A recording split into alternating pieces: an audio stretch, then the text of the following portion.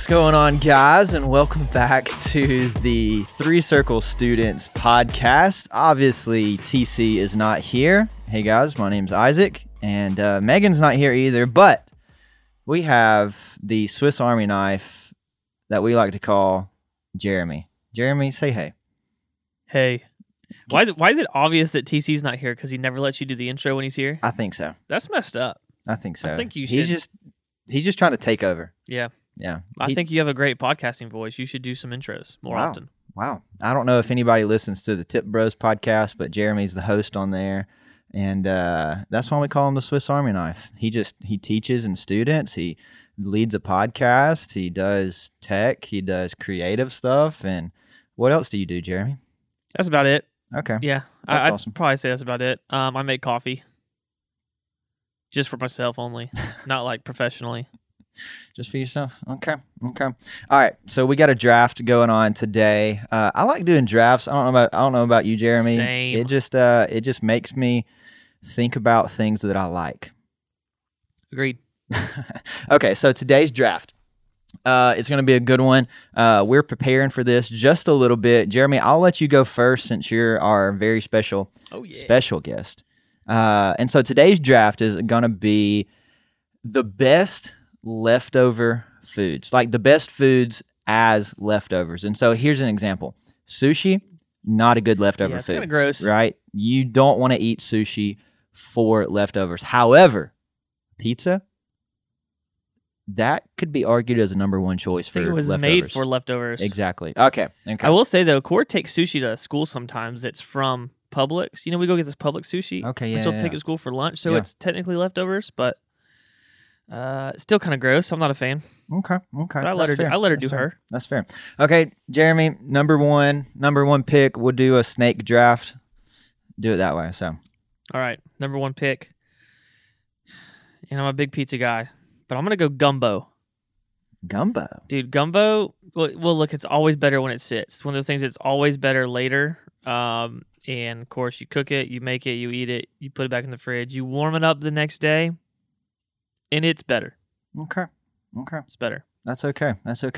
Well, speaking of pizza, I'm gonna say pizza for me, but not. You don't need to warm it up in the microwave. Okay. That's the wrong way to do it. Is it? Warm it up in the air fryer. The bottom gets a little more crispy.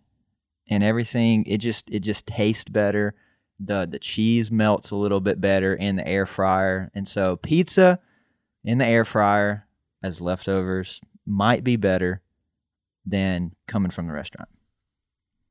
Yeah, I can see that. But the problem with that pick is you're saying that it's only good in the air fryer. What if I don't have an air fryer? What if I only have a microwave? Now that pick's not so good. Interesting. Just a thought. That's a good thought. That's a good thought. Okay, so I'm going to stick with the Italian side of the food, and I'm going to say spaghetti. Yeah, that was on my list because spaghetti's the same as gumbo. It's better after it sits for a hot minute. Yeah. And actually, I hate spaghetti when we make it on the first night. Hate it. But the next day, I love it. Dude, it's just something about eating lunch with spaghetti the next day after, it's just better. Throw a little ranch on there. Whoa. Well, I'll be honest, that's debatable. Yeah, I mean, that's a debatable topping for spaghetti. There's a lot of other options out there that would have been way above ranch. But okay. Do you put ketchup on your mac and cheese? Are you that guy? No, I'm not. I'm not 3 years old. Okay, I didn't know. I mean, ranch on your spaghetti is kind of same ballpark. All right, so it's my turn. Okay. Yep. Round number 2, pick 2. Well, to be fair, pizza and spaghetti were both on my list, so now I don't have that. So you know what I'm going to go with? I'm going to go with Chick-fil-A chicken nuggets. Chick-fil-A chicken nuggets. That might be a hot take. Because here's the deal. You don't want a sandwich the day after. There's no really great way to warm that up and it'd be good. But the nuggies, dude, you could throw in the air fryer. You could microwave them if you're crazy. You could throw them in the oven for a minute. You could cut them right down the middle, cut them in half, so you get like twice the nuggies, and they get warm and crispier faster. It's actually like low-key a great leftover meal. Yeah. Wow. Okay. You might have sold me on that, but I'm not sold yet. Well, Okay. All right. What's your last pick, Jeremy? Oh, yeah, it's my turn again. Yeah, oh, dang. Please don't pick what I'm thinking of right now. A day after leftover meal. This is tough. Okay, I'll go with this because I do this a lot because we make these at my house pretty often. Fajitas.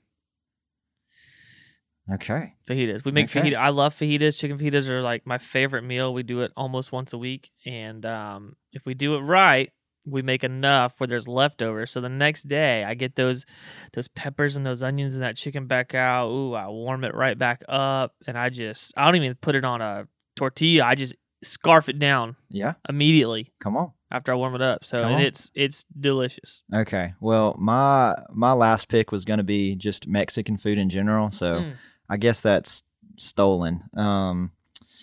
Oh my gosh, I didn't even have a backup pick. I didn't. I was definitely not thinking you were going to choose fajitas. Okay. How about?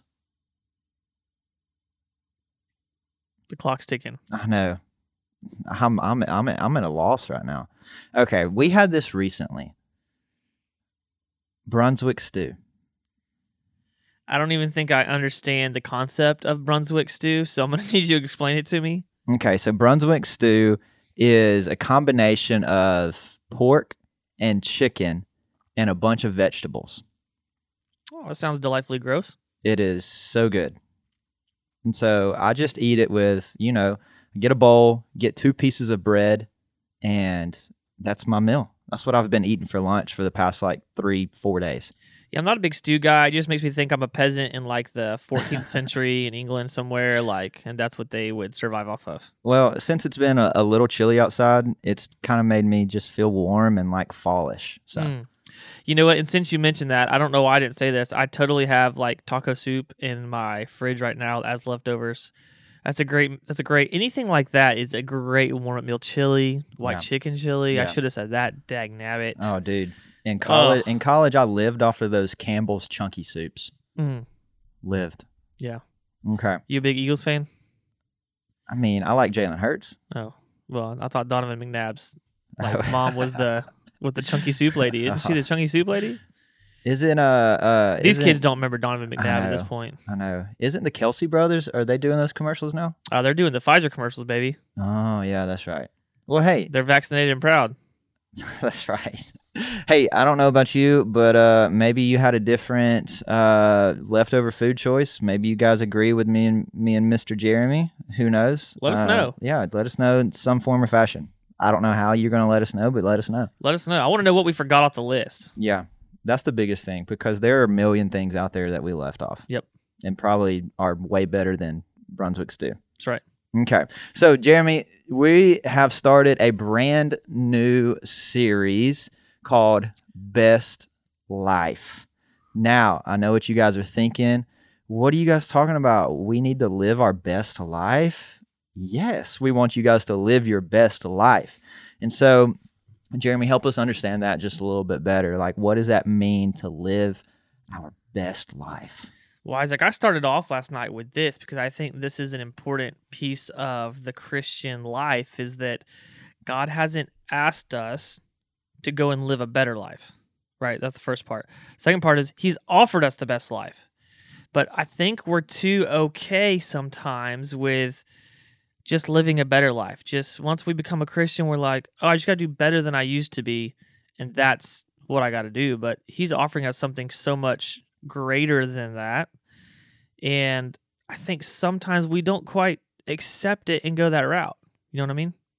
Yeah, for sure. Yeah, our kind of theme verse, it's kind of 2 verses, but this whole series we're going to be in the book of Philippians, and Philippians chapter 1 verse 6, and then I'm going to skip down a little bit and read verse 9. But this is what it says. It says, "I'm certain that God who began the good work within you will continue his work until it is finally finished on the day when Christ Jesus returns." And then verse 9 says, "I pray that your love will overflow more and more, and that you will keep on growing in knowledge and understanding And then verse 10, I'll read verse 10 for us.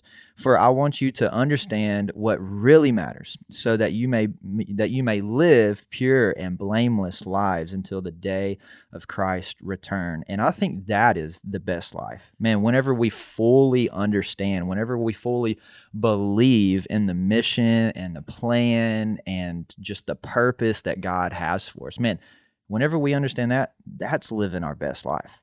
Right. And my translation actually says the word best, which to me is like perfect for this series. In verse 10, it says, so that you'll be able to discern what is best. Like, that's what Paul is saying is there is a best out there for you. You don't have to settle for better or good or okay. There is a best out there for you. And here's how you do it. You grow in your knowledge. You grow in your understanding. You grow in your love. And then back to verse 6, just understanding that it is a process. Like, he has started something good in us, and if we allow him to, and we release control of everything, like, he's going to complete that for us. He's gonna make us better and make us best. Mm-hmm, that's right. And so last night we got into verse 12, and then we skipped on down a little bit again and read verses 21 through 24. But this is what it says in verse 12. It says, Paul writes, he says, I want you to know, brothers and sisters, that what has happened to me has really served to advance the gospel. And so we can stop right there and say, okay, what happened to Paul? Like what has he said? Like, what's happened to him that has served to advance the gospel? So this dude, Paul, was preaching the gospel out in the streets, and he got thrown into prison. Now, whenever we think about that, we're like, Paul, you're saying that is good that you got thrown into prison? Well, I don't think Paul necessarily thought that being thrown into prison was good, because way back in the day, prisons are not what they look like now. They were cold, they were dark, they were wet, they were sleeping on dirt floors, they were chained to a prison guard, right? It just was not a good situation at all, right? It was not fun. Period. But I think he was happy that he got put in that situation so that he could advance the gospel in somewhere that he might not have had the opportunity to do, had the opportunity to advance the gospel. And so as we look at Paul's life, as we look at him almost being happy about being thrown into prison. And so, how can Paul feel that way? Man, how can he act that way even in the middle of that terrible, terrible, terrible, terrible situation? Well, it's a great question. And when you look at Paul's life before even he writes this, he's run out of town most places he goes. He's almost killed. He's shipwrecked. He's in prison multiple times for years at this point. How the heck is this guy happy? How does he have joy? I really don't. I don't really know. I think I know just from reading. And to me, Isaac, once you read through this and you're like, ask the question, and I asked this question last night, like, what is his source of joy? Like, I want to get to the source of it, figure out why, and then maybe that could help propel us forward. And so for me, as you read this chapter and some of the stuff you just read, it's this idea. He can see God moving in the midst of the worst circumstances, right? He can see God at work, not just outside of him, still in him. He's working things for him. And even once you get down towards the end, like you said, you guys read through 21 through 24, 25 last night, you see that he's saying, like, he's wrestling with his life and his death thing, but he's like, I'm pretty confident I'm going to get out of here. I can still see God working in this prison cell. I still see God at work for me and for the movement and the pushing forward of the kingdom. I can still see him doing all this. And so that's where his joy comes from, to me, is the idea that he's not alone, he's not forgotten, and that God is working all things for his favor. Yeah, I think that's the key. I mean, whenever I read this, I just see, and I think we hit on this last night, is Paul, we feel like he didn't view his life as checking things off for God, right? Paul was a follower of Jesus, and he was hearing from him every single day, right? He was in communion with Jesus, and like we know that just by looking at his life, reading about his life. And so we know that God was probably giving him, hey, won't you go do this? He was prompting him to, hey, go here, go to this city. Hey, go talk to these people. Hey, preach on this street corner. He was probably doing that. And so if Paul looked at his life as a big checklist, he probably would have, on his checklist was probably, his checklist did not say, get thrown into prison. And so if he would have got thrown into prison like he did, his life would have been ruined. He wouldn't have been able to check off all the boxes that God had given him. And so if he looked at his life as a duty to God, man, he would have just lost all joy. Man, God, what are you doing in my life? Man, you're going to put me in this terrible situation. Man, like there's so much more out there for me. Like, dude, what's going on? Like, but instead, I think Paul viewed his life as just one that just needed to be in delight in God, to live in delight. And so we say that word delight, and that's not a word that we use very often. So Jeremy, help us understand what that word, maybe delight, means. Well, I think it means to find complete satisfaction in, right? Like when, John Piper's got this great quote, which I was able to share with students last night, but God's most glorified in you, which we are creatures created to glorify God. So I should want to know how I can most glorify him. So if he's most glorified in me when I am what? Most satisfied in him, it says. So when he is what satisfies me, when he fills my soul with the peace, the strength, the joy that I need, that is being able to delight in that now, right? I'm able to delight in him when I realize he's what I need to rely on. He's the one who gives me everything that I need. And so, when we feel that way, when we have that connection, when we have delight in him, when he satisfies him, all of a sudden, all these checklist items that we have, we do them. But we don't do them out of this like strict, obedience is important, right? We would never say don't be obedient. Right. But we don't do it out of this duty of obedience. We do it out of this love of obedience all of a sudden, right? This delight that leads us to do the things that God is calling us to do. And I think to your point about God was probably leading Paul in all these different areas, he 100% was. In fact, on his second missionary journey, Paul was planning to go north, and God came to him in a vision and said, "No, buddy, you got to go west," which led him to Philippi. And the church of Philippi is then planted. And then, 10, 15 years later, we get this letter. And here we are reading it today, all because he was following what God was calling him to do. Yeah, that's so good. That's so good. And so I know there are tons of students out there, maybe even some of them listening right now, that are going through a terrible situation.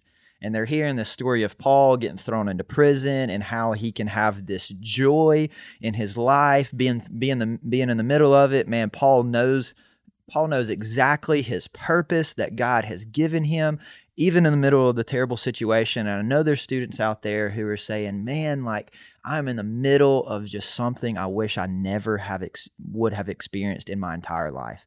Man, how can I have that joy? Man, how can I know God has a purpose for me in this life? And so, man, Jeremy, like, what would you say to that student who's just searching for that joy, searching for that purpose in their life?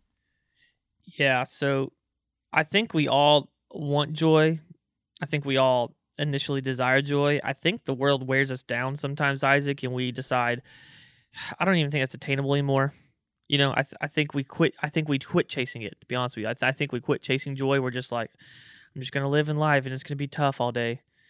But here's the deal. If there's a fire over there in that corner over there and I'm over here and I'm cold, how do I get warm? You got to take a couple steps over there. Dude, I got to draw near to the fire. I got to move to the fire if I want to be warm. But we kind of live our lives over here like, I see it, but I'm just going to be stuck here. No, dude, I got to move. And so if we want joy, if we want this, honestly, happiness that comes from the Christian life, if we want this delight, this satisfaction that he fills all of our needs, if we want that, the only way is to draw near to him. The only way. So yeah, I don't think I could say anything more. That's right. Just drawing close to God. Scripture says when we draw near to him, he will draw near to us. And so, man, that is a truth that you can hold on to in the middle of your terrible situation, whatever it is. We could go down the line on terrible situations you might be a part of right now, but whenever you draw near to God, I know and I believe from personal experience that God, will draw near to you. And so thank you guys so much for listening this week. We'll be back next week with chapter 2 of Philippians. And so if you want to get ahead, read ahead, why not? Go for it. We'll see you guys back here next week.